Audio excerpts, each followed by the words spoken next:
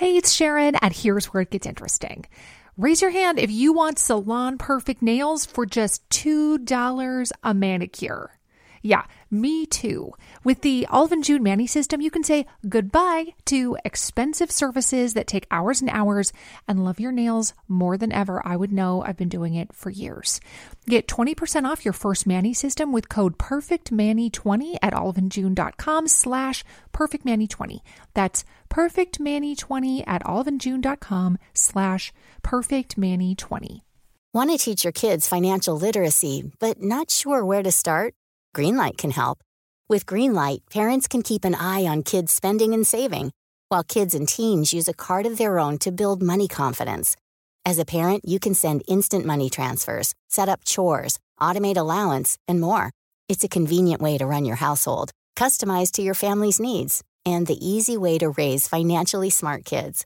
Get started with Greenlight today and get your first month free at greenlight.com/ACAST.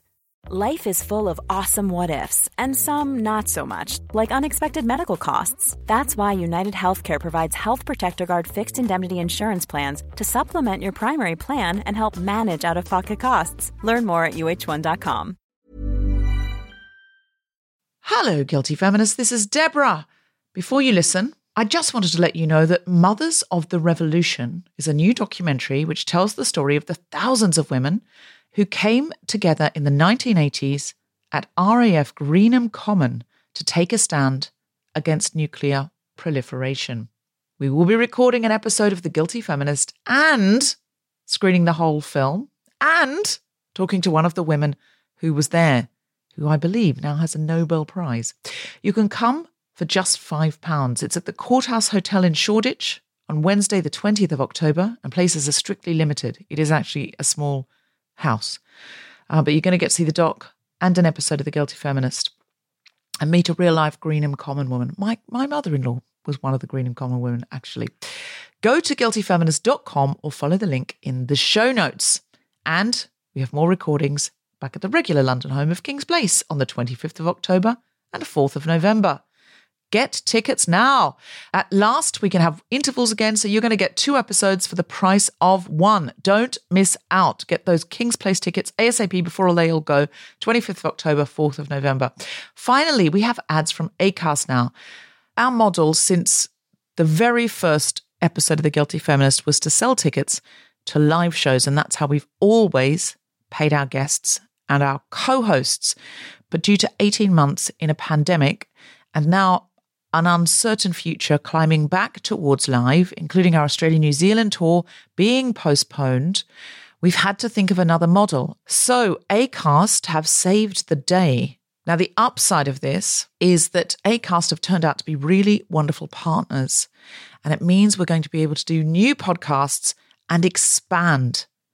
If you don't want ads, you can contribute to our Patreon, and as well as getting advance notice of events, Zoom Hangouts with me, book stickers and other goodies, you also get an ad-free version of the show. Just go to patreon.com/guiltyfeminist to get started. And now on with the podcast.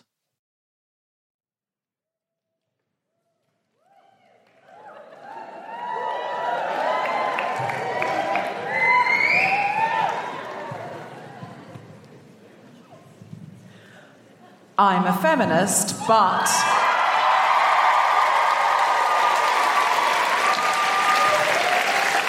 one time when I was trying to assert myself in front of a room full of men in a corporate situation, I accidentally said, "My indecision is final."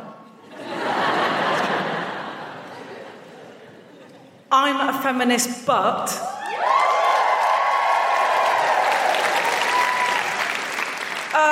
I spent so long doing my hair and makeup this morning that a roofer who was fixing a couple of tiles had finished. Well, I didn't want to see him until I'd looked really pretty, because he was really good looking. And by the time I went down to ask him if he wanted a cup of tea, he'd finished. Did you do a full face of makeup for a roofer who'd left? Yeah, well, he was getting his ladder, and I was like, "Oh, do you want a cup of tea?" And he went, "I've finished. Got my ladder now." Yeah. Should never wait till they've got their ladder. So ashamed. Rule for life. I'm a feminist, but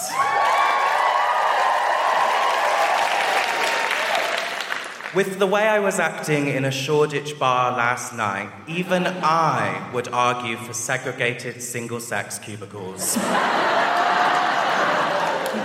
You can't say that, Travis. I just did. I feel you can't.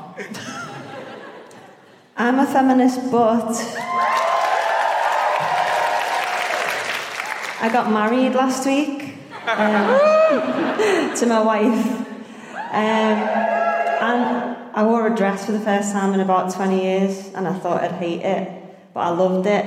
And everyone was like, "You should get your tits and your legs out more often, you know." And I was like, "I will."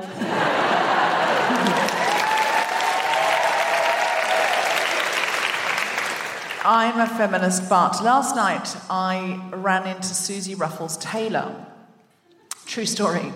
I just happened to meet Susie Ruffles-Taylor at a drinks thing, and she said, "Oh, hello, I'm Susie Ruffles-Taylor." I don't think it's her only job.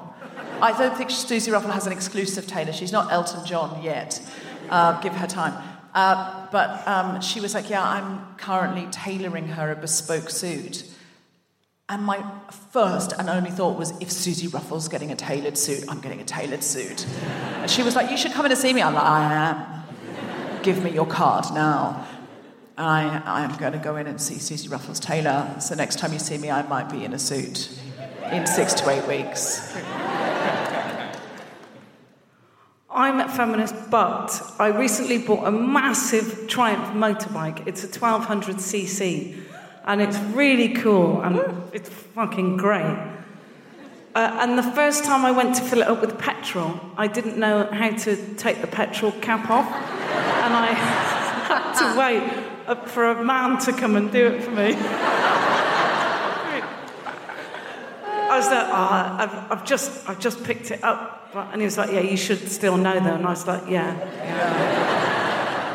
Sort of like more of a Charlie's Angels than a Hell's Angels situation. It was really stupid. I should have just worked it out before I left home. I think it's just as much a skill to know how to put petrol in a motorbike as to know how to get a man to put a petrol in a motorbike for you. That's what I say. Yeah. No, it's a skill. It's a skill. I can get any man to change a tyre for me, but not if Tom's there, and he can't do it either. So once I made him go and hide under a bridge. I was like, I know how to get a man to change a tyre for me. I've been doing it all my life. Not with you here, dragging me down. They'll be like, "What the fuck can't he do it?" I'm like, "Because he can't." And they're like, "Well, I'm not helping. There's no undercurrent of flirtation in this for me. I'm not suggesting that some man changed my tyre in France and I did anything, there was no services exchange. I'm just saying, not that that would be wrong, I'm just saying, could you fucking do one?" I'm a feminist, but last night I was dressed up for a night out. There's a theme here, clearly. And whilst I was walking down the street, a man shouted, "Hey, sexy," and harassed me. And my first reaction was to be like, "Thank you!" Are we ready to start the show? Then welcome back to the Guilty Feminists!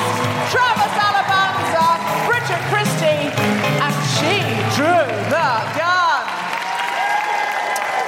Thank you so much for coming back out. This is just so special. Last night was our first night here, and apparently we were the first people back in Queen Elizabeth Hall at all since the pandemic, yeah. And my last big show was at the South Bank Centre in March 2020, and that was it. And then after that, we went home. That night, we all felt a bit, should we really even be here? But it was the last big one at Royal Festival Hall. Were you there? Were you? And you're there in the front row in your Unexplained Public Laughter Disrupts the Patriarchy t-shirt. That is not a coincidence. You are a proper guilty feminist. Just give us a cheer if you're more feminist than guilty. Just a very confident man. Give us a cheer if you're more guilty than feminist. Excellent. I am going to ask you, though, because we have been shut away for the best part of 2 years, and while some people are always inside and doing amazing feminist things, it is hard when, as an army, we're all inside. Because I think normally the people that need to stay inside do things that provoke the people outside to do other things, that provoke the people inside to do other things. Do you see what I mean? In a lovely circular loop. But when we're all inside, when the whole army is locked inside, feminism, I think, did become a little trickier. Did anybody do any feminism that they'd like to tell us about while in lockdown? And as I say this, can I say, could we start with a low bar? Because last night, someone put their hand up and went, yes, I took the Met Police to court for not allowing us to have a vigil and won, and I had to raise £500,000 to do that, which I successfully did. And I said, are you Jamie Klinger from Reclaim These Streets? And she said, yes. And I said, well, now no one wants to say anything. I was like, could we not just start with, I baked a cake for my neighbour, and now I treat her like a grandmother, and I put like a feminist message on the top, or something accessible to us all, and then we'll work up from there, and we'll end with, I think I might be getting Cressida Dick fired. Do you see what I mean?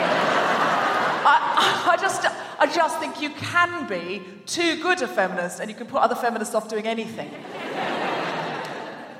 Sorry, Jamie Klinger, you're doing great work. I don't think it's Jamie, you're not in again tonight, are you? That's good, because I'm talking about you. No, Reclaim These Streets and Jamie Klinger are doing great work. But I am just going to put it out there. If you are a named activist with a profile where you might write in The Guardian and you're like, oh, don't speak up now. Let other people speak up later, but can we have some more, let's be honest, amateur feminists starting the ball rolling so people go, oh yeah, I can do better than that. So in fact, who in this room thinks they did such a lowly act of feminism that it will make everyone else feel relaxed and think, oh yeah, that's such a piss-poor piece of feminism. I now feel bolstered to tell mine, yes, please, pick me. So we're looking for a shoddy or trivial or small act of feminism is what we're looking for. So the bids start low, because last night we only had one, and I'm looking for a few tonight. So someone who did something where you go, it was barely an act of feminism, it was barely an act. I was in bed. I bet you, yes, you've got one? Great, super. What's yours? I encouraged a waitress at lunch today. I encouraged a waitress at lunch today, in case you can't hear, yes. To quit her job. Because I heard her boss catcalling her and being a dick. That got a thrill from the back. Thrill, an army of feminists up the back were like, we will take him! Could you please name the restaurant and the owner so that we can go down? After this, we'll just go round. If anyone can throw names in a hat, we'll just go around closing places down. I mean, there's enough of us, we could take him. Yes. Smiled. Oh, she looked at me, smiled and said, you know what, I'm going to quit tomorrow and he's going to get an earful. Now, that is brilliant, and it did not at all fit my brief. I was very clear that I wanted something that was trivial, that would intimidate nobody. What you've done is stood up in a public place. You've said no. You've said boundaries. You've said, sister, come with me. Follow me out. Stand up to this man. Smash this particular patriarchy. Come on. And you've caused a mini revolution. I mean, can a revolution of one, basically. But this is how it rolls on. He will not treat the next person that badly. It was very good, but I'm going to say too good. I'm looking for something less good than that. Has anyone got a less good act of feminism? Yes, just your hand there. I don't know if it's feminist, but I grew out my eyebrows. I don't know if it's feminist, but I grew out my eyebrows. That's what I'm looking for. That's what I'm looking for. You grew out your eyebrows. So in other words, you stopped plucking, you stopped waxing for the duration of the lockdown. And that's brave when all we had was Zoom. I mean, let's be honest, we were all growing out everything below the chin. But this is all we had. So, sister, I see you. I see all of you, every single last eyebrow, and I'm proud of you. Are you keeping it for the real world? Is it still with you? Just out of laziness at the moment. Do you think this could become a proactivity, or is it just going to be a piece of lackadaisical feminism born out of a lack of get up and go? You hope there's greater things ahead. We all do. We all do. Many victories in 2021. Many victories. Many. Not many, many. We had another one here? You stopped wearing makeup every day. And you felt very confident in your appearance on the no makeup days. You seem like you're wearing makeup today, though. Yeah. Mini victories. This is what we're looking for. Interestingly, they are getting small. People are being emboldened, aren't they? They're like, I've got one worse than that. Yes, go on.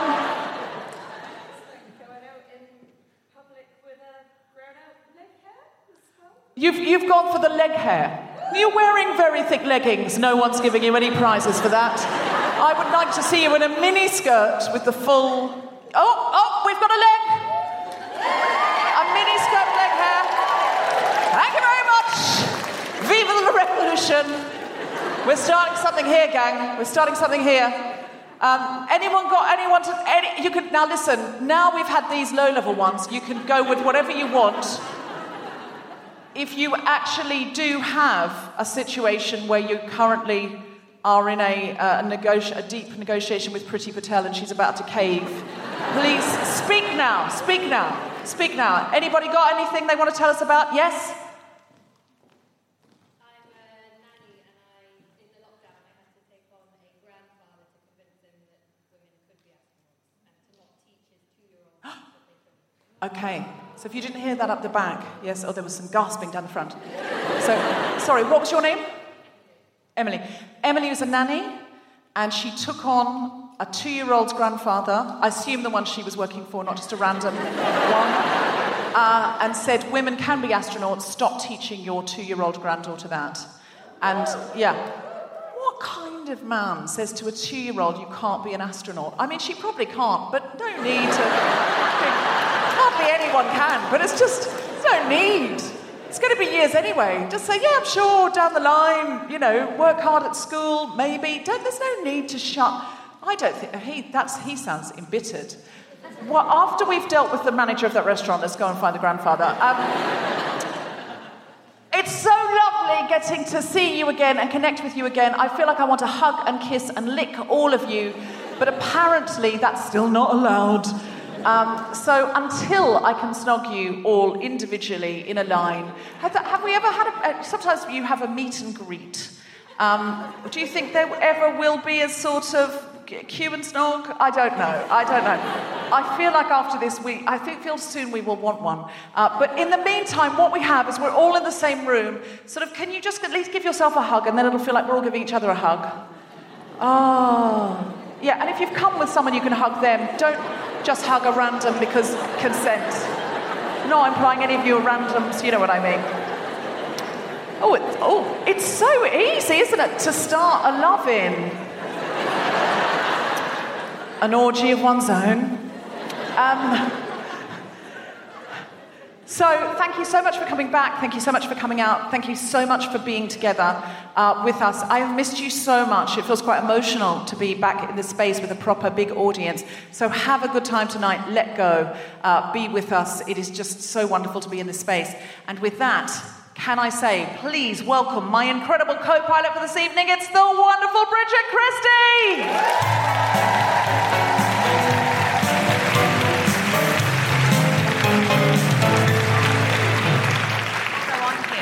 Sorry, I got the stage... Yeah, well, okay. I think it was meant to be me. It doesn't matter. No. The point is we're both in chairs now. We're sitting down. That's all that matters. Hi. It's Bridget Christie, everybody. It's absolutely Bridget Christie. I haven't seen you for nearly 2 years. Oh, my God. It can't be that long. Yeah, well, it has to be because of the pandemic. It's got to have been. Because of the what? Has something happened? The thing with Bridget is you never really know, because backstage we were talking about sparking joy and Marie Kondo, and she went, is she the one that tidies up? And I was like, Bridget, she is.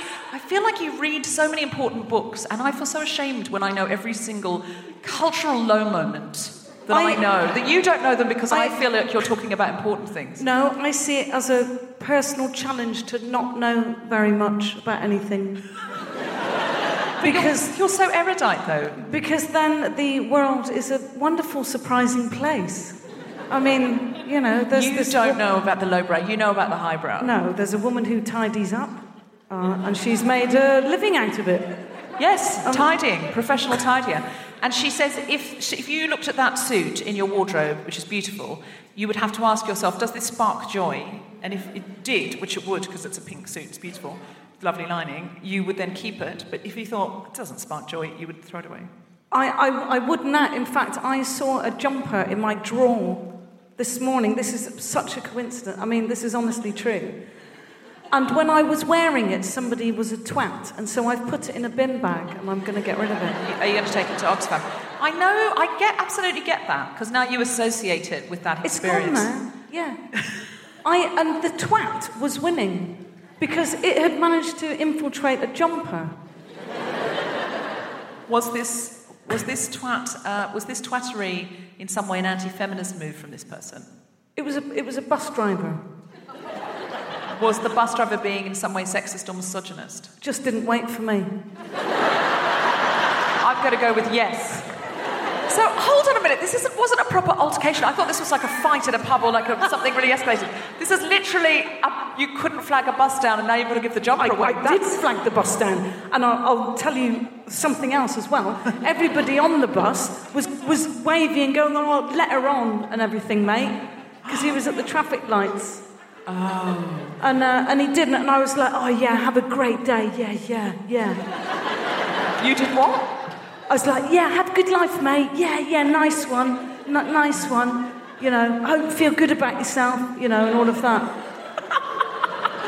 I'm going to throw this jumper out now because of you. I'm ashamed now because I'm not telling you quite an important part of the story. But in the telling of it, I thought, I don't like lying or anything. Okay. Tell us the whole story. Right. So I then walked home and he was waiting at the next bus stop. For you? Yeah. I didn't expect to talk about. Can you edit this out, please? No. This is the pre-show chat. It's all we've got, Bridget. Sadly, we will have to use it all. He could have said, I'll wait for you. You know, you don't have to be all aggro with me and go, I'll wait for you. But he didn't. So, but I still don't like the jumper. So this is now a jumper. I think the passengers got to him. I'm going to stick to my guns here. I think that he was a twat and they psyched him out. I'm going to need you to take this to Mumsnet. That's how bad it is. Mumsnet, who I personally believe are so close to their application being accepted for the dark web. They do a column called Am I Being Unreasonable? And I, for some reason, don't worry, it doesn't matter why, because of something that happened, I ended up subscribed to the Am I Being Unreasonable? Have you seen this? AIBU. If you don't know about Sparking Joy, you are not going to know about Am I Being Unreasonable? So it's AIBU, and that means Am I Being Unreasonable? Right. And someone will write a thing saying, oh, my sister didn't invite me for Christmas and I invited her for Christmas, and then when we went there for Christmas anyway, because we thought we should, because we're family, she said you can't come in. I like the sound of this. I mean, it's so compelling. And so I've had to unsubscribe this week because I was spending so much time reading the outrageous responses to people's questions, am I being unreasonable? And I feel I'm a feminist, but I really want to take this bus driver situation to am I being unreasonable on Mumsnet. Can we please, I've got an account. I'll put it forward for you. I mean, I was really nice that I said that it was really, really nice of you to wait. So you now did talk to him. You went up to him at the next stop and said, thank you for waiting. Well, I sort of went, it was really nice of you to wait. So did you get on the bus? I'm sorry, I just Did you get on the bus in the end? jumper. You need to get rid of the pants you were wearing. This is what... You now had to be on My this pants? bus. What, my Everything, underpants? everything. The shoes, everything.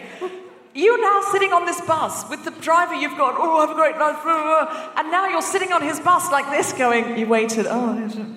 Well, I feel like I've not told this properly. The bus stop, the traffic lights was at the bus stop, right? Yeah. And he was at the bus stop, but it was a red light. Yeah. So I was literally at the bus stop, and he wouldn't open the doors for me. He also wouldn't look at me, which is really annoying when they don't look at you. Yeah. So I was like knocking, and then all the other people on the bus were like, let her on, mate, let her on. And then he... Didn't look, he blanked me, so I was like, oh. So instead of going down there... No, down this there, is what I'm saying. This is what... No, okay, Okay, let's ask this audience. Let's pretend this audience is Mumsnet. This is the worst thing I've ever done. Pretending my lovely, warm, gorgeous, glorious... I'm going to get an email from Mumsnet saying, please don't do this, which is fair. Let's take that out of it. There's another American thing called Am I the Asshole? Do you know this? Yeah. So, let us vote. Am I being unreasonable? Who was right, the bus driver or Bridget? Okay. But you've got to be very clear. Right about what? I don't know. You can't ask a question that you don't know. Who was being unreasonable? If you think it was the bus driver, shout bus. And if you think it was Bridget, shout Bridget. 1, 2, 3. Full house.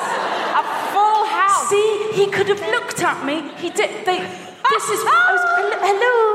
I wasn't unreasonable straight away. I was like, oh, I'm here. You probably can't see me. But then I did go round the front, right in front of him.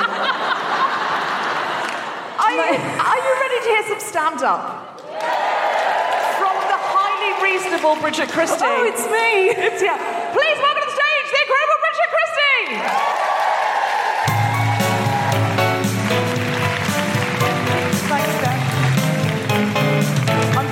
I'm just here now. I've just stood up. You won't know this, but that welcome means so much to me, right? If I don't get what I think is a decent round of applause when I come out, when I do a gig, I get like a trauma trigger, and it's because of my birth experience. And basically what happened was I only found this out about 6 months ago. When I was born in 1971, I know, don't. My mum went into hospital to have me, and she buzzed the midwives and said the baby's on its way. And I'm the 9th child in my family. I've got 8 older brothers and sisters, and my mum gave birth to all of them. So I'm saying she didn't adopt them all, so she was there at all of their births, that's what I'm trying to say. Anyway, so she knew what she was doing, so she buzzed the midwives and said, the baby's on its way. They came in and said, no, it isn't. And you should know this by now, shouldn't you, Mary? Because this is your 9th child. Stop buzzing us, because we're very busy on the ward today. So my mum didn't buzz them, delivered me herself, and just left me on the bed for ages. I think it was like a couple of hours or something, until the midwives came in on their next round, and all hell broke loose. It was an emergency situation. There was consultants running around and alarms going off, and the midwives said to her, Mary, why didn't you tell us? And apparently my mum said, oh, sorry. I thought you said that the baby wasn't on its way and that I wasn't to call you. You've got to admire the commitment to that. I mean, if that was me, I'd have, when the baby's head was crowning, I'd be like, yeah, that's enough now. Can someone help? But she committed to that. I tell you, some of these edgy male comedians could learn a thing or two from my mother. Did you risk your life and the life of your newborn baby so that you could be sarcastic to a midwife? Or did you just dead name a trans person in your Netflix special and get paid millions of pounds for it? Yes. I think that our birth experiences, they must stay with us on some level. It's such a massive thing, isn't it, being born? Being born and dying are the biggest events in our lives. And I think being born, it must stay with us. It'd be interesting if you ask your mums about your birth experience to see if there's any connections between your behaviour now and how your birth was. Because, I mean, I know that's why if I don't get a good enough welcome, that all comes I have to be really careful now. I've sort of amended my sat-nav so that when I arrive somewhere, my sat-nav says to me, arrived at destination, welcome to your destination. You drove really well. I think everyone's going to be really pleased to see you. And the only airline I fly with is Ryanair, because they've actually trained their pilots to, whenever I land in a country, they play the trumpet for me, so that's great. But I think it must affect I've got 2 children, and I was there at both of their births. My son is 14 now. His birth was terrible. It was really, really long. It was 40 hours long, and then he was still refusing to come out. We had to suck him out with the Von-2s in the end. And he's 14 now, and he's still refusing to come out of his room or vacuum it.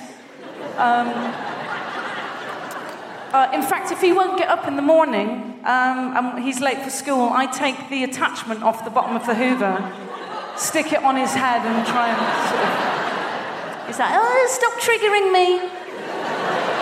They know all the terminology and their rights. Young people these days, it's very annoying. You can't lock me in a wardrobe anymore. I'll put it on tic-tac. And my daughter's birth, hers was easy because she was so tiny. She was a tiny baby. She was induced, and so she was only £5. So it was easy, but it was weird because she came out arm first, like that. Like mad, like that. None of us knew. It can be quite dangerous, actually. It's called a compound presentation. But my midwife, Cheryl, she was really calm about it, which was reassuring because my husband shit his pants. I was like, oh my God, ah! I was like, you know that's the baby's hand, right? It's not its head. Just finish your book. Anyway, and be quiet or go and get me a coffee. And then the midwife, Cheryl, so she was really calm. She just went, oh, well, there's a hand then. And then she said, I'm pleased to meet you too. Which really annoyed me, because I'm a comedian. And I was just about to say that. So I said to her, look, Cheryl, you do your job and I'll do mine, okay? So then I had to think of something quickly, and I looked down and I went, oh, could you at least leave home before we start with the handouts? Yeah, which isn't as good, because she fucking took the... Anyway, yeah, arm first like that. She's 10 now. And she's a white supremacist, so obviously has to affect us. Oh, I'm hot now. Hot. I don't mean in a sexy way, I mean in a temperature way. Although at the age of 50, I have finally come to terms with what I look like. It took me a few years, but I got there in the end, and I'm very, very happy about this. And I can honestly say with my hand on my heart, that I think that I don't scrub up too badly for a woman of my age. There. I tell you, I'm the sky's the limit. I now have the self-confidence of a middle-aged, overweight, balding man. And I tell you, the sky's the limit. Obviously, I'm not happy with everything. There's some things I'm not too happy about. But let's just say... some things are holding up very well. Not going to show you now, obviously. It's not that kind of a show. But let's just say that my breasts are in exactly the same place as they were when I was 18. In the hands of a much older man. The most grateful hands you can get. I'm hot because I have a very rare medical condition. Called the menopause. Yes, it's only about 1 in 1 women who experience it, so it's a little bit under the radar at the moment. Nobody really knows anything about it because it's not something that happens to men, so there's no data or research.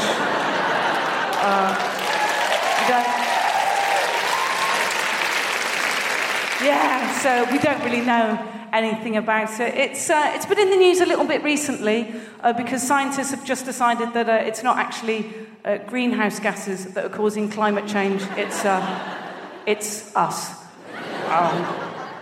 Yeah, I didn't realise what I had. It coincided with lockdown, but I was really worried. I thought I had all... Because there's 34... symptoms of the menopause, fucking loads of them. I think that two of them are supposed to be rage and irritability, and I don't think they are. I think what's happened is loads of women around 50 have just suddenly gone, why have I been putting up with all this fucking shit for 30 years? Oh, no, it's all right, that's fine, no, you eat first, that's funny. No, it fucking isn't. Now we're just going, you know what, that's not acceptable. Fuck off, you twat. That's all it is.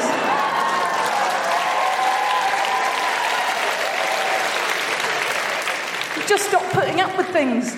I didn't know what it was because of all the symptoms. So I went to my GP. He said, "What can I do you with today? What can I do? What can I do for you today?" He said, and I said, "Oh, I'm really sorry. I knew on the way here, but it's gone now." As the thing is, the brain fog. It's the memory is affected. That's been affecting me the most. Anyway, he said, "How are your periods?" And I said, "Well, they're all over the place. There's nothing for 3 months, and then loads come at once. They're like buses, massive and red," which he didn't think was very funny. And then he said, "And how are your moods?" I said, "How are your fucking moods?" Anyway, yeah. I've downloaded some apps. I've downloaded Dr. Louise Newsom. She's a menopause specialist. I've downloaded her app. But I forgot that I downloaded it. It's supposed to enter all your symptoms, but I forgot. And also, the little icon on my phone has got the same design and colours as the Deliveroo app. Because it's like green and white, and it's got this specific writing, so I'm always getting them mixed up. And my delivery guy brought my pizza the other night and also told me which of my last 3 periods was the heaviest. So that was pretty good. Lockdown was shit. It was shit. Thanks for coming out. This is brilliant. But lockdown was good for one thing, which was that because all the barbers were closed and we were all eating and drinking a lot more, I noticed that a lot of men were very hairy and had put on a bit of weight, and that was good for me because that is my type. That's the type of man that I find sexually attractive. Men who are all hairy and look like they've just eaten a big cake. I like my men like my lemons, unwaxed, large and zesty, and tied up in a net bag with 5 others. Thank you very much. Bridget, Christie, everybody!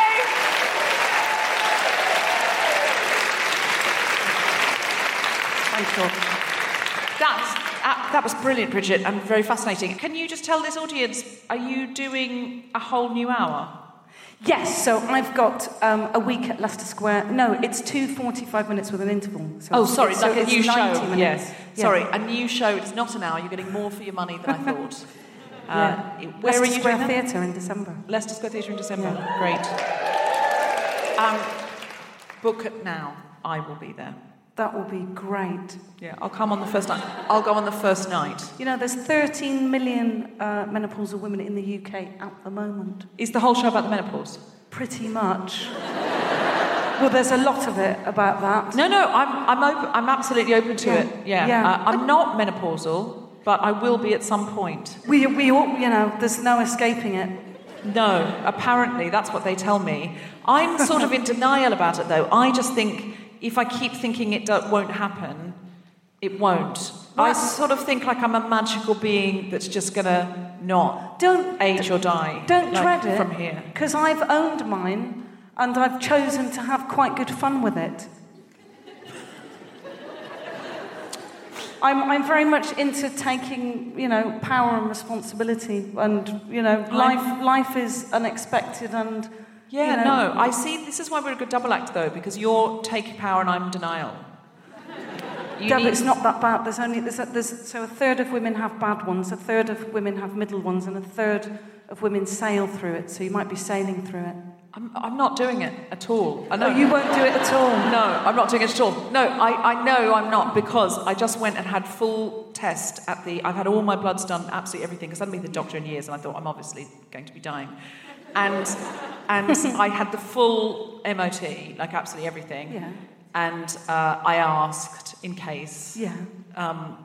And she said no. She said you won't have the menopause. She didn't say I won't. She said I didn't. I didn't have any symptom. She said my bloods. I'll tell you what she did say, and I felt a bit awkward about it. She looked at like the bloods like this, and she went, "Oh, like that, like something." Oh.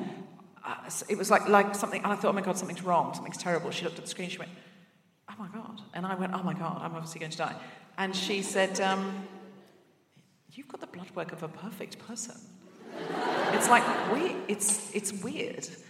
She said, "I don't remember ever seeing blood work this good," and I was like, "What?" And she went, "Yeah, I can tell you." She asked me this question about what I was exercising, how often I was exercising and eating, and she said, "I can tell you're doing what you're doing because a lot of people lie, and I see it in the bloods." And she said, "I can tell from your blood work what you're eating and how much you're exercising. People don't know that, but I know when you're lying, and you are not lying. But I tell you now, if you come back to me in a year's time and you are not exercising in the same way, it's not going to look like this." And I then firstly went home, I was so desperate to keep my good report card. I immediately, I walked home, going, exercise. And then came in and said to Tom, "I've got the blood work of the Messiah." I'm not going to put this on the podcast because it might trigger people, because people might get upset, because I'm like, do you know what I mean? I don't want to talk about if someone's got bad blood work, I don't want to be, it sounds like bragging. People won't. I mean, what can you see in, what is it in blood? Have you got glitter in yours? No, but it's feminist blood, that's what it is. Has it got more or less air or something? How can they? I didn't know. I thought you either had something wrong with you or you were fine. But she said, no. It's a sliding scale. And also, I've got better than 20/20 vision. Not for reading. My reading's terrible. But yeah, I have got better than 20/20. It's boasting now. I think you need to stop now. I have. And also, she said my shit was lovely as well. It was the best shit she's ever seen. Lovely colour, lovely shape. Oh, she put it in a jar. Fucking well done, mate.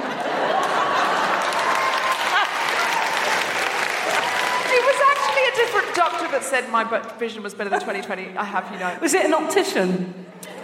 It was, yeah. I thought 20/20 was the top one, and he went, "No, that's just like a 2-1." Oh, in degrees. He said that's just like a good average. What we hope for is 20/20, but he said you've got better than 20/20. But for reading, let me reassure you, I need reading glasses, and that's the only thing wrong with me. Can I say something about... Yeah. So I thought in lockdown, I'm going to read, right? But this is how I know that my eyesight really deteriorated in lockdown, because I went out for a meal for the first time when we were all allowed to go out, and I couldn't read the menu, and I thought, I've not read in lockdown, because I've just noticed how bad my eyesight is. Wow. I've not read enough, have I? Because I'd have seen that coming. I've really... Yeah, no. I know, because I read my phone all day. I am in a monogamous relationship with my phone. I have to quit it, and I don't know how to break up with my phone. Do people say... I'm sorry, I feel like I'm saying too much, but have your loved ones said, "Deb, you've got to put it down and look at me for a bit now"? My loved ones are my phone. We are all seriously addicted. We are all fucking our brains. We are all in a terrible place with it. And we all have to get together and intervene for ourselves and each other, and we're not going to, and we're doomed. Now, our first guest...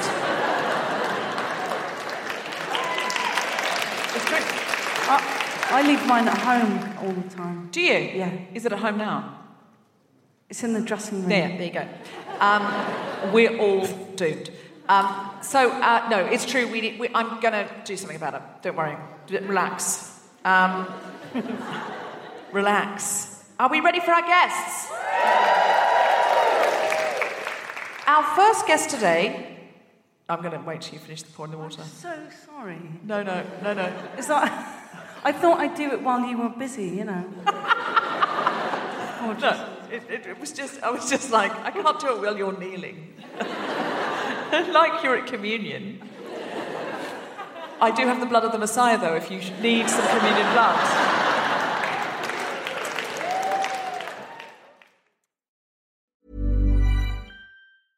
Ryan Reynolds here from Mint Mobile. With the price of just about everything going up during inflation, we thought we'd bring our prices down. So to help us, we brought in a reverse auctioneer, which is apparently a thing.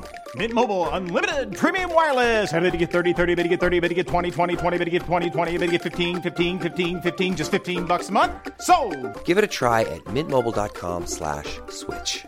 $45 up front for 3 months plus taxes and fees. Promo rate for new customers for limited time. Unlimited more than 40 gigabytes per month. Slows full terms at mintmobile.com.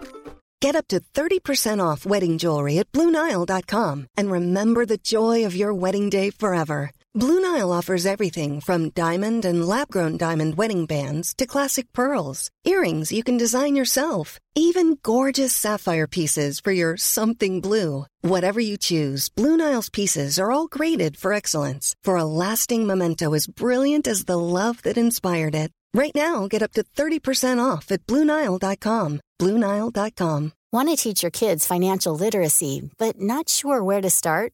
Greenlight can help. With Greenlight, parents can keep an eye on kids' spending and saving, while kids and teens use a card of their own to build money confidence. As a parent, you can send instant money transfers, set up chores, automate allowance, and more. It's a convenient way to run your household, customized to your family's needs, and the easy way to raise financially smart kids. Get started with Greenlight today and get your first month free at greenlight.com/ACAST. Hello, gang. It's Deborah. Just wanted to let you know that we have been nominated for the National Comedy Awards for Best Comedy Podcast.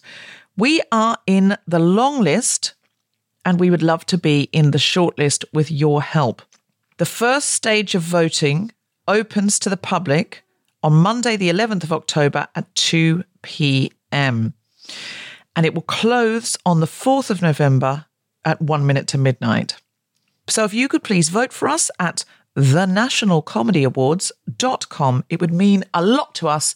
And also it would help us to grow the podcast and our new stable of podcasts coming out of the House of the Guilty Feminist with Acast. While you're there, I'm sure there's lots of other friends of the show in TV and other categories that you can vote for. So go and check it out and vote for us at thenationalcomedyawards.com. Thank you. Also, I just wanted to say thank you to all the guilty feminists who came to the march from Trafalgar Square to the US Embassy, where I spoke last weekend. We are very encouraged after our protest and protests worldwide that a judge temporarily blocked the Senate 8 bill, which bans most abortions in Texas. We are devastated that the US Appeals Court has overturned that block. We stand in solidarity with Texas women and other people who can get pregnant in the fight to freely access safe, legal abortion, as is their right established by the Supreme Court. We believe full rights can and will be restored, and we will raise our voices until they are. We'll let you know where there are more protests and ways that you can send a message to the state of Texas. Thank you very much to all who attended and raised their voices online. And now, back to the podcast. Our first guest today is a community organiser at Amnesty International who works with ordinary people to make sure they have the tools they need to stand up and say no. She is joined by an award-winning writer, performer and theatre maker. Their work surrounding gender, trans identity and race has been noted internationally, and their writing has appeared in numerous anthologies, including Black and Gay in the UK. Please welcome Holly Harrison-Mullane and Travis Alabanza!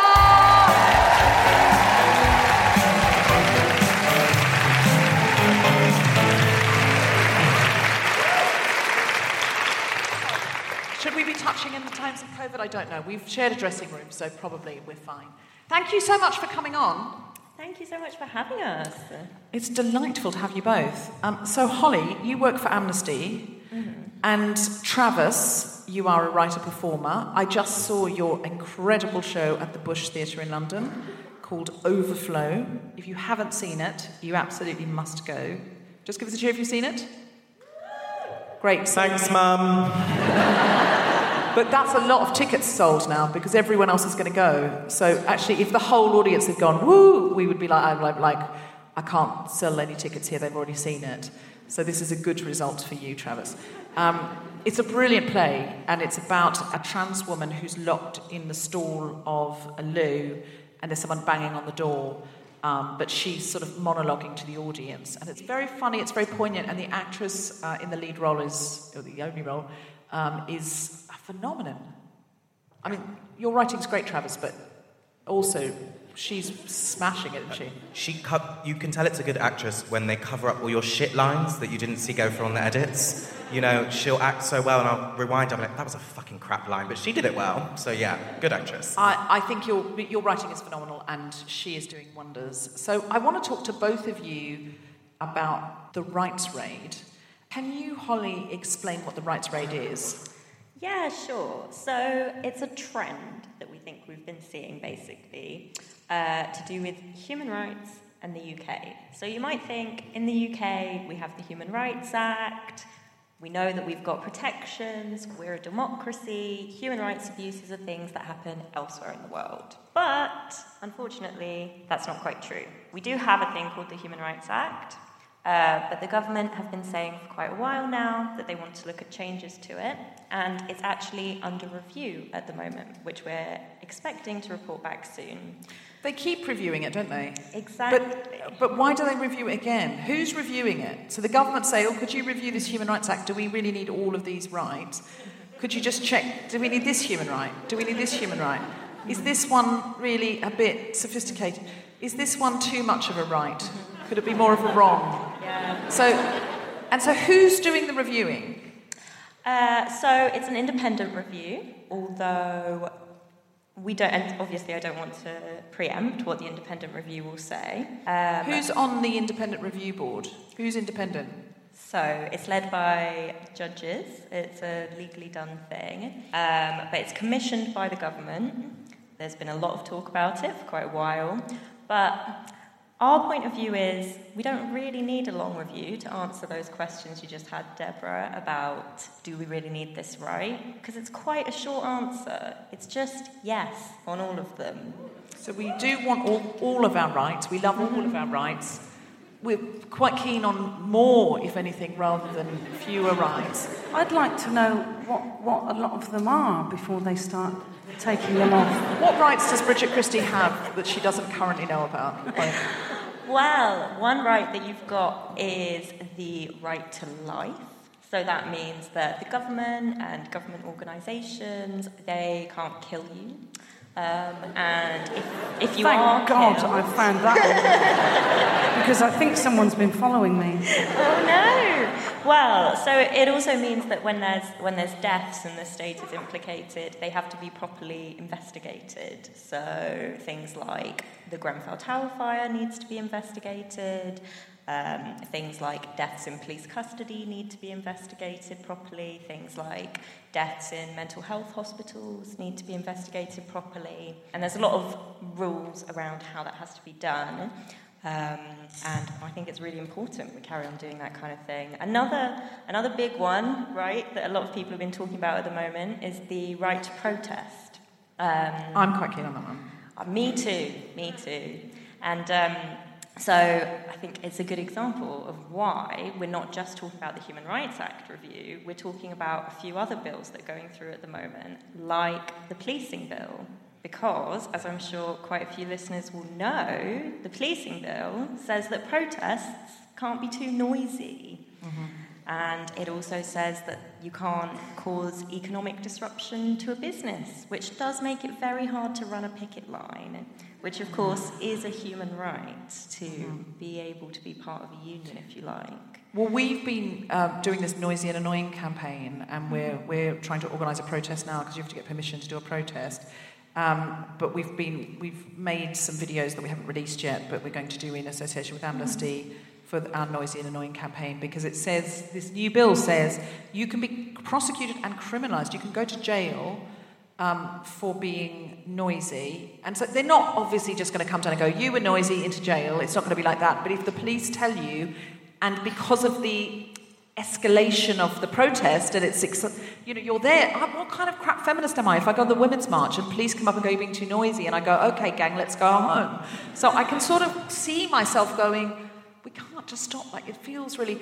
But then, if I'm with a bunch of people who've come out because of the guilty feminist, and one of them gets caught up in that, and it escalates, and they get prosecuted, and they're a nurse and they lose their job, or a teacher and they lose their job, or a comedian and now they can't go and perform in America because they've got a criminal record. Like, it affects your whole life. They're a teenager, and it's going to affect their job opportunities. I feel like I am going to feel personally responsible and also scared for myself. And if you cause serious annoyance, and again, that's totally subjective, you can go to jail for 10 years, according to this new bill, if it goes into law. Mm-hmm. It's so scary. Exactly. And that's one of the problems with it. It's quite vague. And so it instills fear in people because you don't know what will happen. And if you're organising something, you do feel responsible for all the people around you, because that's what it means to have a healthy culture of activism, is to care about the people you're taking action with, to look after each other. And also junior doctors want to come out and protest their own working conditions, nurses. They will get fired. They get struck off if they get a criminal record. So it means that people in our society who need to protest for their rights are the very ones that aren't going to be able to do it. Yeah, exactly. And the bill also has a few different parts to it that are specifically targeting certain communities. We know that we did a big report a few years ago about the Met Police's gangs matrix, because that was having a really disproportionate effect on minority communities, and particularly on young black men. And following that report, there were some changes that had to be made to the gangs matrix because it was illegal. But what this bill would do is roll out that kind of surveillance much wider, increase the stop and search powers that police have in a way that we know would target particularly young black men. I mean, it's really scary. In terms of LGBTQ rights, I mean, today would have been Pride had it not been cancelled because of COVID. Is there a way in which this government is trying to undermine queer rights? Well, I mean, all communities who are marginalised need the ability to protest for their rights. And Pride is obviously not just a celebration, but also a protest. And so one of the things we've been doing is working with some academics to make a list of historic protests that we know were really important and that we know secured our rights now, that if this bill had been in place then, would likely have been criminalised. Mm-hmm. And I'm sure we all know Stonewall was a protest that caused a lot of disruption to a lot of people. There were bricks thrown. And we also know that those early Pride marches, before it was quite so widely accepted that that's an important thing for people to do, it was a lot harder for people. Oh yeah, there was so much police brutality. Yeah. How do you feel about this, Travis? Well, I'm worried about the noise thing, because the gays can't be quiet. So how are we going to protest quietly, you know? I think I'm also worried because some of the phrases when we march only sound good because we shout them. Some of these, if it's in a stage whisper, I'm not sure it's going to have the same effect, you know? Could you give us an example? Well, no, because now any phrase I say, well, you know, sometimes it's like, I even find, you know, I'm non-binary, so I can say this, but when people are like, trans women are women, trans men are men, non-binary people are valid, I'm like, valid? Is that what we're going for? But imagine that in a whisper, like, you're valid. Oh! So, selfishly, protests for me have always been quite punk. If we turn it into a stage whisper, it's just going to be a bit to go to, you know? Also, I do wonder about the impact of whispering your slogan, when the whole point is to go, hey, we're queer, we're here, get used to it, to sort of make a statement. It does feel like a strange request to protest quietly. Like, being noisy and annoying is kind of the definition of a protest. What do you feel about this, Bridget? I was just thinking about how I've had a lot of trouble with neighbours over the years, and the police never came and helped. But all of a sudden now they're cracking down on noise levels. I think this is a bit of the opposite of first they came for the neighbours and I said nothing. It's sort of like first they didn't come for the neighbours, and I said why not? And now they're coming. I mean, they'll come for anyone if you report them for the things that Priti Patel would prefer you to report them for. I mean, what about the immigration bill? Yes, that's another one that we know is particularly of concern to LGBT communities, because in countries all over the world, even in 2021, there's a lot of places where it's dangerous to be an LGBT person. And people in that situation need to be able to leave, to find safety elsewhere, to claim asylum. A lot of people do still have to become refugees because of their identity or their sexuality. And one of the things that the rights rate about is also about making that so much more difficult for people. So if this bill passes unamended as it all stands, then in a couple of years' time, if you find yourself on a beach and you see a boat in distress, unless you check the passports of the people on that boat beforehand, you could be facing a 4-year prison sentence for trying to help them. Yeah, we've got 2 friends who are facing a 25-year sentence in Greece for this. They're both humanitarians. They're both known to be humanitarians. We've had them both on the show, Sean and Sarah. Sarah herself is Syrian and was a professional swimmer, and she's a student now in Germany. Sean was a major in human rights author. They're both, looking at 25 years jail. I mean, I don't want to live in a world where saving a life can be a crime, because it's the wrong kind of life. We're back in Nazi Germany then. We're back in 2 sorts of lives, the value of 2 sorts of lives. What can we do about it? Because it says here that you help ordinary people to make sure they have the tools they need to stand up and say no. Here we are, ordinary people. Teach us your ways, Holly. Oh, thank you. Well, I'm not going to sit here and pretend I know a quick fix, or that there's a magic here that you button. do. It's very clearly on my clipboard. I was misinformed. Well, I was about to say, because if I have that magic switch, I would have pressed it quite a few years ago now. Fair. That makes sense. You would have. Let that go. I think most people are in that position. So I'm not going to pretend it's easy, but I'm also not going to pretend it's impossible. Because if we give up, then all of these things will happen. And I think you made that comparison to Nazi Germany. I think you need to ask yourself when you're thinking, should I get involved in something or not? Would you want to be someone who stands up to things that are not right and that you can see that are not right? Did you hear Bridget's bus driver story before? She will stand up. She doesn't take it lying down. I'm not taking any shit now. Well, Bridget, are you free on the 10th of October? Probably. Hey, was this commissioned after Brexit? That's something that I wanted to find out. Because have we got fewer rights now that we've not part of... Yeah. Right. So the Human Rights Act is not about the European Union. There's nothing about leaving the European Union that means we have to change the way we do human rights in the UK in terms of the Human Rights Act. Does it mean we can change more human rights easily? Well, I'm not going to pretend to be a constitutional lawyer, because I'm not. Are there any constitutional lawyers in? There will probably be one. Are there any lawyers in that know that? I feel like there should be one. Okay, no. You're the best we've got. Keep going, Holly. Thank you. Well, so there's nothing... We can leave the EU and we can keep all of our rights. We don't have to give them up. But obviously, there's lots of changes happening, and politically, people are really confused, really not sure what to do. So that is why I mentioned the 10th of October, because what we're doing is having a week of action where we've got people from our local groups, from their communities, we've got religious groups, faith groups, all sorts of people going to be taking part in the week of action. We've got 150 groups who've signed up that they're going to be contacting their MPs, lobbying them on the review and those 2 bills that I mentioned, the policing bill and the nationality bill. And they're going to be standing up and saying no. They're going to be having protests in their communities. They're going to be meeting MPs to lobby them. We're trying to get our protest, our noisy and annoying protest, okayed for that week, ideally on a Wednesday, so that we can get the MPs who are coming out of... because they go in for Prime Minister's questions on that day, to try and get some MPs on side and maybe even come and talk to us. Because not all the MPs agree with the policing bill. A lot of MPs are like, even some Tory MPs are like, doesn't seem very libertarian, just to sort of be shutting people down.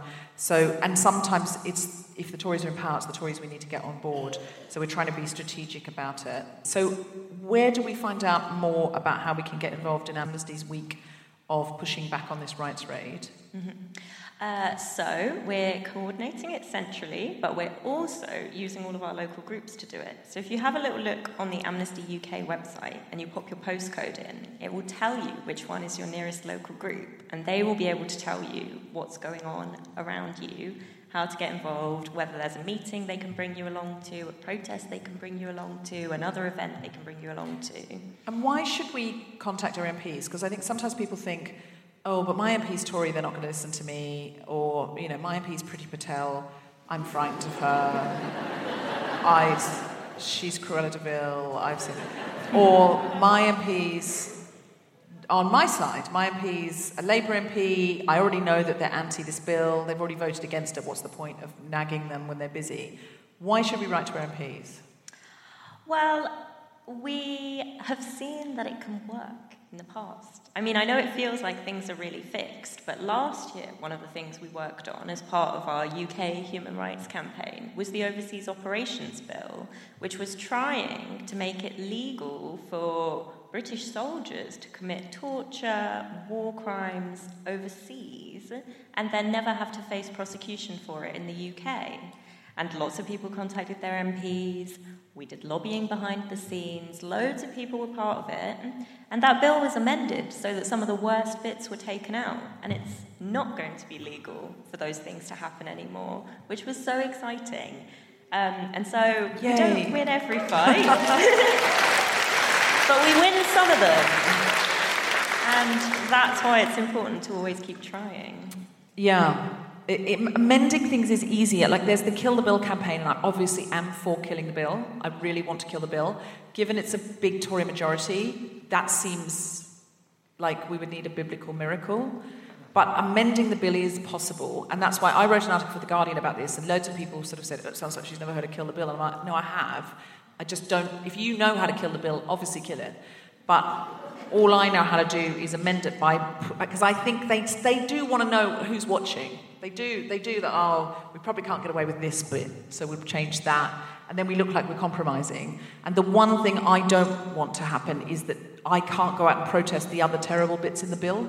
I need to be able to go out and use my voice, and I'm really, really scared, like properly, actually scared of it. If everyone here wrote to their MP, just, emailed your MP once a week about it, and told 5 other people, could you just, I'll nudge you on a WhatsApp group once a week, it's a bang it out form email, once, it would make a huge impact on MPs going, like, people really don't want this. Are you guys up for getting behind that? Get involved in your local Amnesty group and see if you can support Amnesty, because then, sometimes I think, I'm just a drop in the ocean, but when I work with Amnesty, I think, well, we're lots of drops, so then we can make a wave. And so hitch yourself to that wagon, and there are other wagons you can hitch yourself to as well. But I'm quite keen that you get involved with Amnesty, because they're really attacking this rights raid, if you can. Travis, can you tell us a little bit more about why you wrote Overflow? No, it's kind of thinking about what you were saying about the rights. Obviously, trans people have been consistently and persistently attacked by the press and the laws for the last 6-7 years in this country. And I got the commission for the show, the email from Bush saying, we want you to write a show, whilst I was taking a shit. And I was on the toilet and I was realising how comfortable I was, because it was my own toilet. And I'd realised that when people were saying they missed so much of public life, what I didn't miss about public life was choosing what toilet to shit in. And then, it was in a week where the rise of numbers and the pandemic were really, really high, and there was all these things that the government should be talking about. But here on, the big double spread of a newspaper was this debate about what trans people can use, what public space. Well, we've all been inside for ages. So I was like, this is wild. And so I knew that Overflow was going to be one of the first shows live last year, opening back up. I knew there would be a lot of press on it. And I basically wanted to be really subtle and put a trans person in the toilet to have that conversation.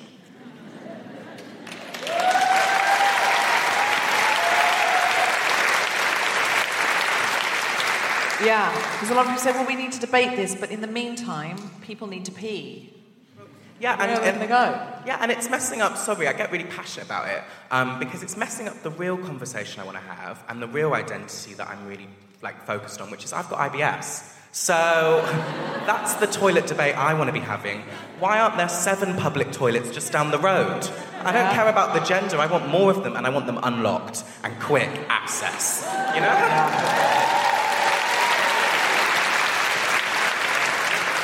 That does feel like a human right, like an urgent, surging human right. Yes, I'm deeply afraid of crowds, but I will protest for that.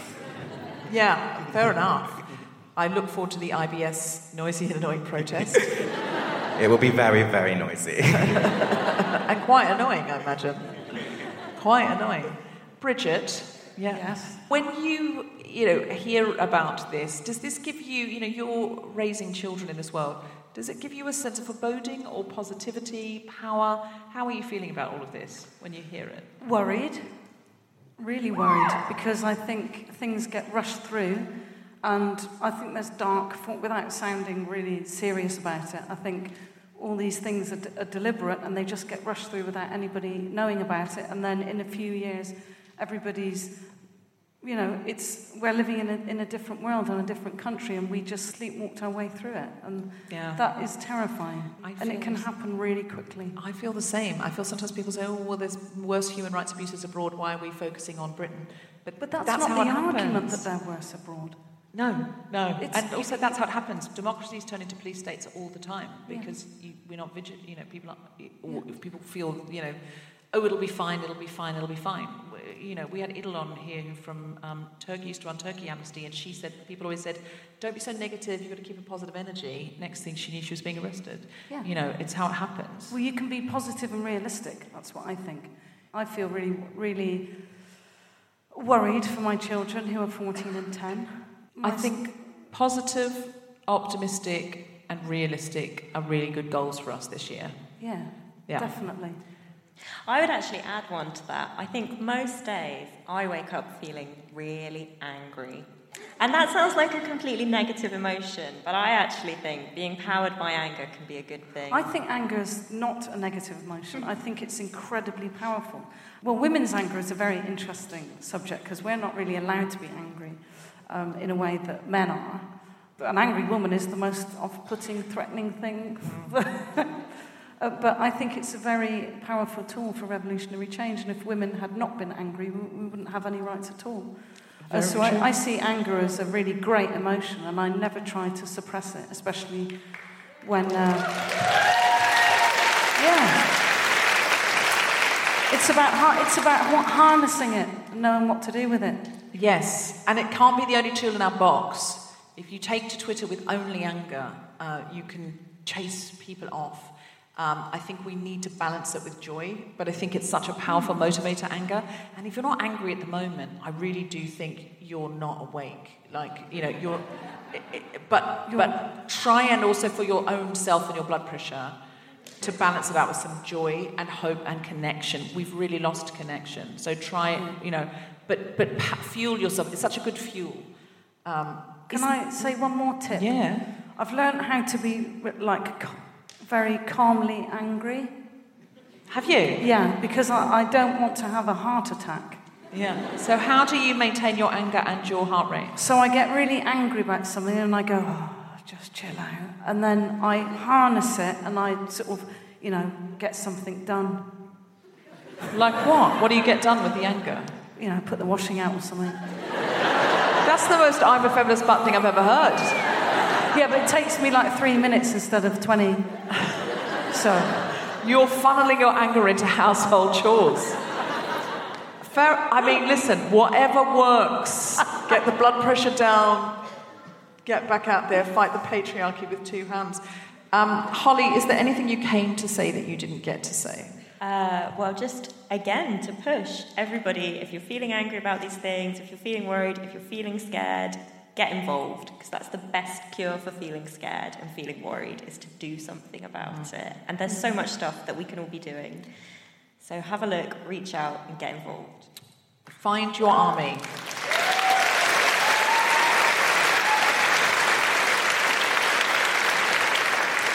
Travis, is there anything you came to say you didn't get to say? No, I don't think so. Just that anger, like being in touch with anger, I was now just thinking about it. And that actually, I think when you go to protest, you get all the other things you were saying, like communal connection, joy, all these things. They can also be found at protest. So I think that we have to get off Twitter and get onto the streets. Yeah. And hope and optimism when you meet people who are like-minded. You thought you were on your own, and now there's thousands of you.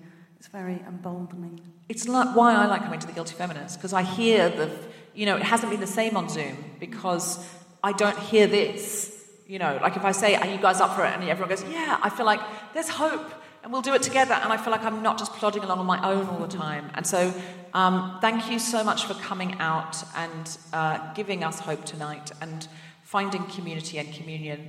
And please, we're going to be doing more shows before the end of the year. Please come to them. Please go and see Overflow, go and see Bridget, sign up to Amnesty. If there are other brilliant comics on our bills, go and see them, support them, get out and do as much live stuff as you can, because we've been shut away for too long, and we need each other. We need to be looking into each other's eyes and just feeling the warmth of each other. I really, really appreciate you coming out tonight. A big, huge round of applause for Holly Harrison-Mullane.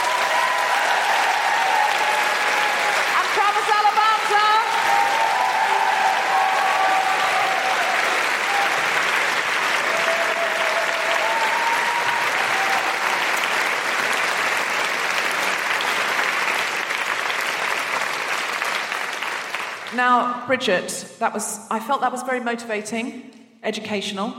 Was. But it is not the end of the show yet, because at big shows like this, I always really like to have music, because I like you to leave feeling like you've had a better time than you have. So, it's me again, singing. So Bridget volunteered, and I said, you're down to the last two. But instead, we have someone who describes herself as a working-class socialist, feminist, mother of one. She writes the songs and shreds the solos. It's Louisa Roach, and she drew the gun!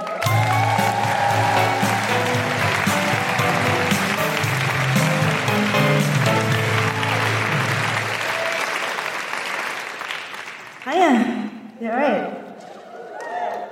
Hope you've been well. I've been busy writing some tunes about poking holes in patriarchal power and dismantling capitalism. Those old chestnuts. Got a few of them now.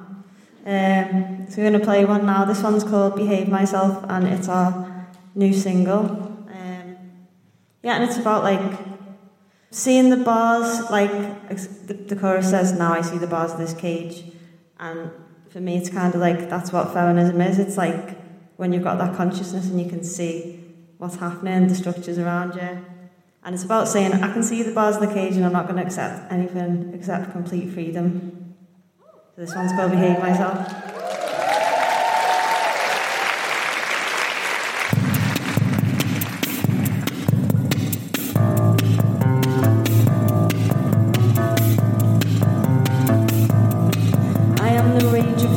Condensed to the point of explosion. I'm the silence of violation finally broken. I am the joke behind the eloquent feminist slogan, and I will not behave myself.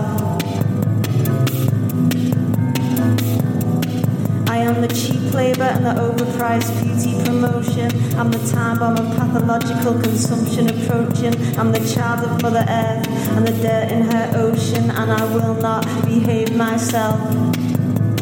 Under the skies and out of control. Get ready for my dangerous soul. Unshakable heart, unstoppable change. Now I see the bars of this cage. I am the point of entanglement of oppressions interwoven. I'm the confusion of the patient, her unspoken emotion. I'm the story of all my sisters' resistance unfolding, and I will not behave myself. I am the flame of erotic power emotion. I'm the object of lust and the endpoint of loathing. I'm the wave of the source of structural violence erosion, and I will not behave myself. Under the skies and out of control. Get ready for my dangerous unshakable, unstoppable change. Now I see the bars of this can't hold the skies and right control. Get ready for my cage. So unshakable, unstoppable change. Now I see the bars of this cage. I am the moment of peace and the constant commotion. I'm the weight of collective conscience awoken. I'm the space for the rebel to revolt in, and I will not behave myself.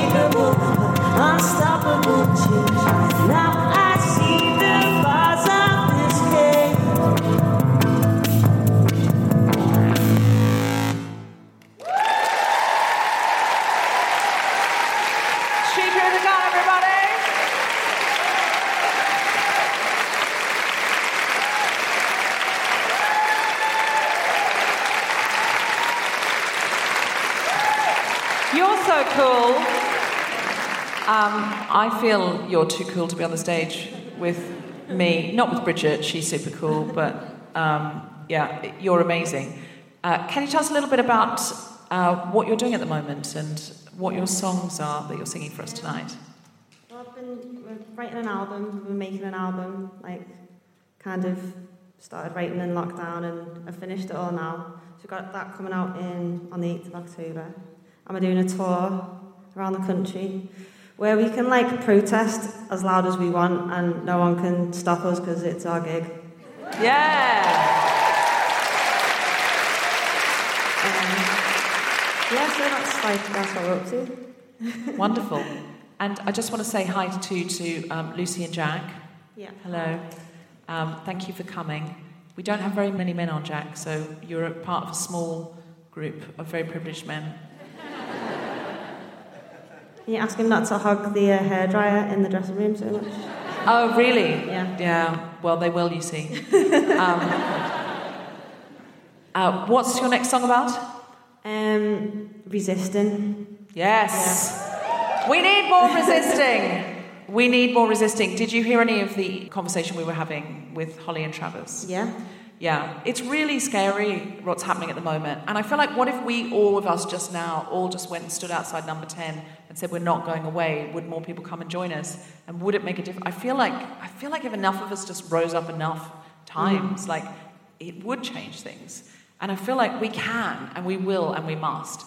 So I'm going to just mainline this song that you're going to give us now to try and motivate me and all of us to keep resisting and to keep convincing other people in our networks to resist too.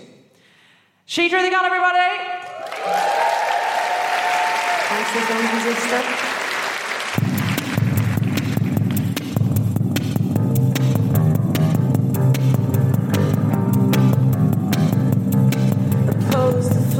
Take the road.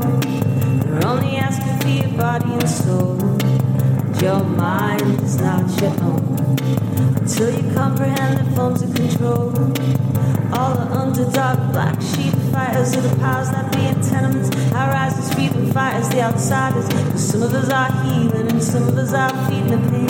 Just need to speak it so we can proceed again. Hey, sister, don't let your heart close its fist, yeah, yeah. You gotta get up, be a resistor. You gotta get up, be a resistor. Sometimes it's too much, you know. And I know they got you down low. There's no way to dig ourselves from this hole. 'Cause change only comes from below. Breeze riders, occupiers residing in otherwise sideline quarters on doorways and corners and borders. 'Cause some of us are healing and some of us are feeling the pain. Just need to speak it so we can proceed again. Now, hey, sister, don't let your heart close its fist. Yeah, yeah. You gotta get up, be a resistor. You gotta get up, be a resistor.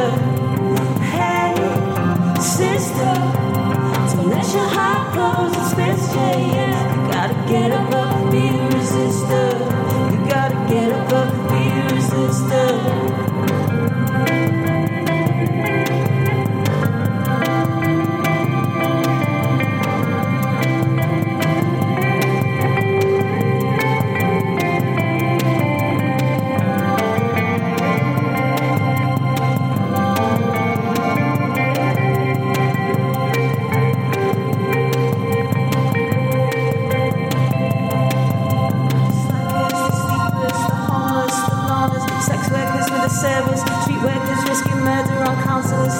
Reclaiming space from ethical leaders, and we just need to speak it so we can proceed again. Now, hey, sister, don't let your heart close its fist. Yeah, yeah. You gotta get up, be a resistor.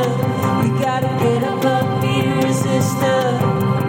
Hey, sister, don't let your heart close its fist. Yeah, yeah. You gotta get up, be a resistor. You gotta get up, be a resistor. You gotta get up, be a resistor. You gotta get up, be a resistor.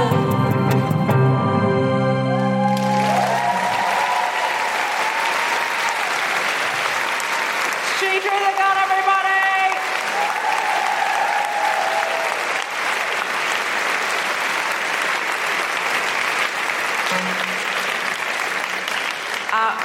Where can we see you do more? We want more of this, please.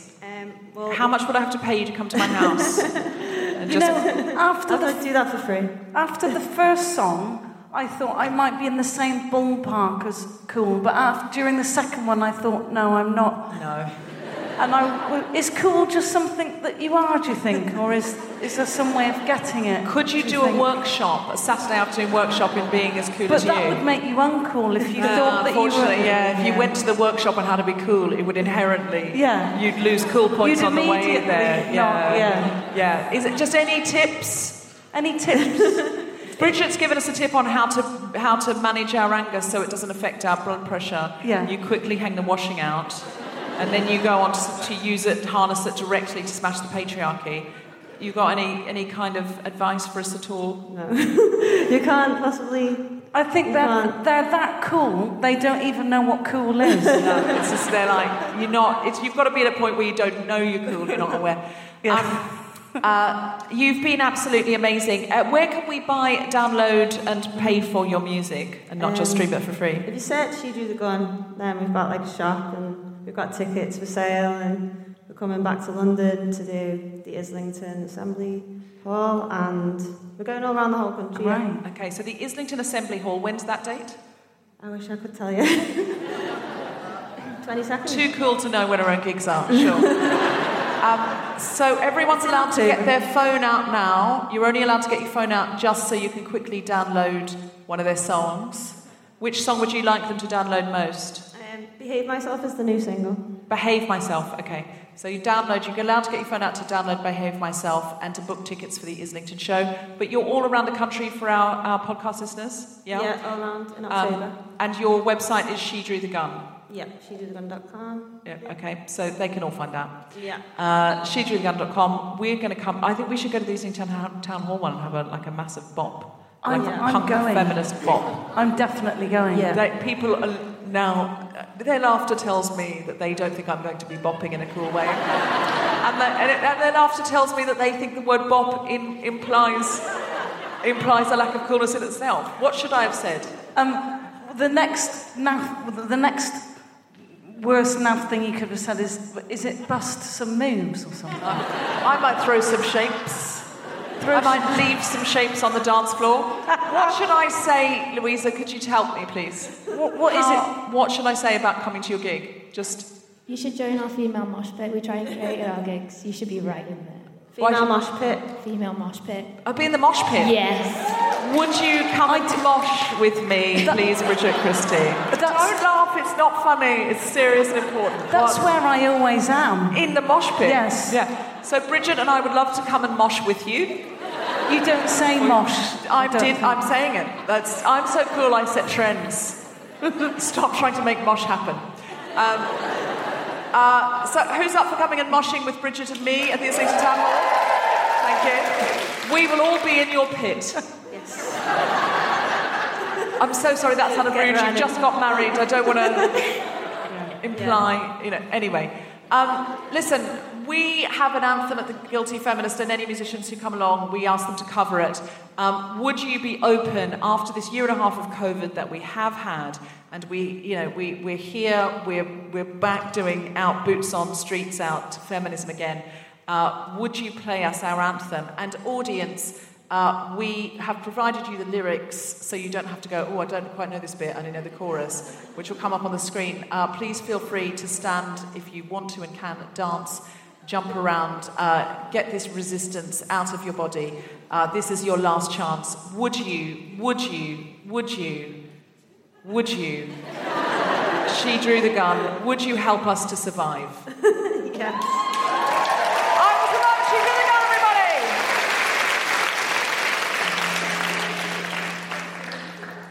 First I was afraid, I was petrified. Kept thinking I could never live without you by my side. Then I spent so many nights just thinking how you did me wrong. And I grew strong, and I learned how to get along. And now you're back from outer space. I just looked in to find you here with that sad look upon your face. I should have changed, I should have lied, should have made you leave the key. If I'd have known for just 1 second you'd be back to bothering me. Go on now, go, walk out the door, just turn around now. You're not welcome anymore. Weren't you the one who tried to hurt me with goodbye? Think I'd crumble, think I'd lay down and die. Oh no, no, I will survive. Oh, as long as I know how to love, I know I'll stay alive. I got all my life to live, I got all my love to give, and I'll survive. I will survive. Hey, hey.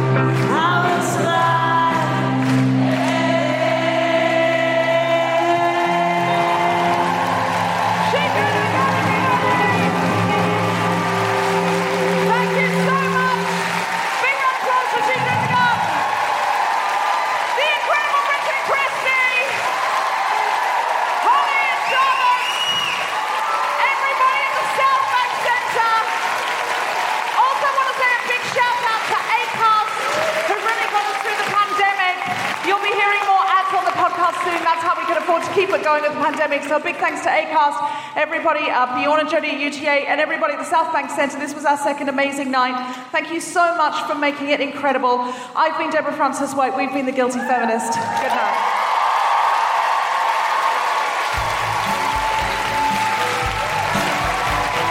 You have been listening to The Guilty Feminist with me, Deborah Frances-White, guest co-host Bridget, Christie, and our very special guests, Holly Harrison-Mullane, Travis Alabanza, and She Drew the Gun. The Guilty Feminist theme tune was composed by Mark Hodge and produced by Nick Sheldon. The producer was Tom Zielinski for the Spontaneity Shop. Thanks to Rachel, Gina, Bjorn, Jodie, and everyone at the Queen Elizabeth Hall, as well as all of you for listening. For more information about this and other episodes, visit guiltyfeminist.com.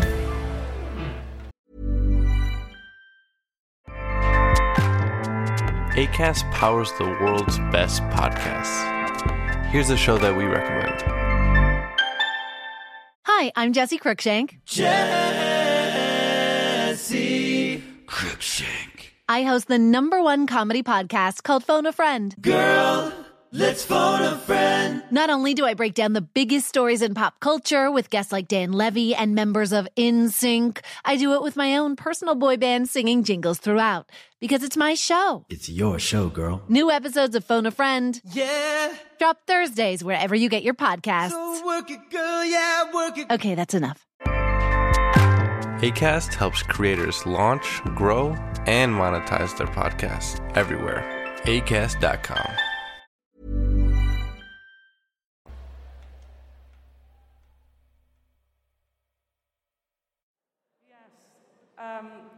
Could learn a thing or two. Oh, it's hot, isn't it? Oh, no, I'm not hot yet. That bit's later. I was meant to do that. You'll see in a minute. I think that our birth experiences, they must stay with us. The Guilty Feminist is provided exclusively from Acast. Find it wherever you get your podcasts. Hello, everybody. Just a very quick one about Instagram. If you're on it, Meta, the parent company, is reducing the number of political posts visible to users on their feed. This is a real thing, not a hoax. So go to your Instagram profile, tap the 3 horizontal lines in the top right corner to open the Settings tab, scroll down to What You See, click on Content Preferences, open Political Content, and turn on Don't Limit Political Content. That's an option. Otherwise, you won't see almost anything we post because we are deemed political. Please do that now or you won't even see the posts about our shows, our fun things. So if you want to see Guilty Feminist content and know when we're coming to a place near you or releasing a new podcast, do it now.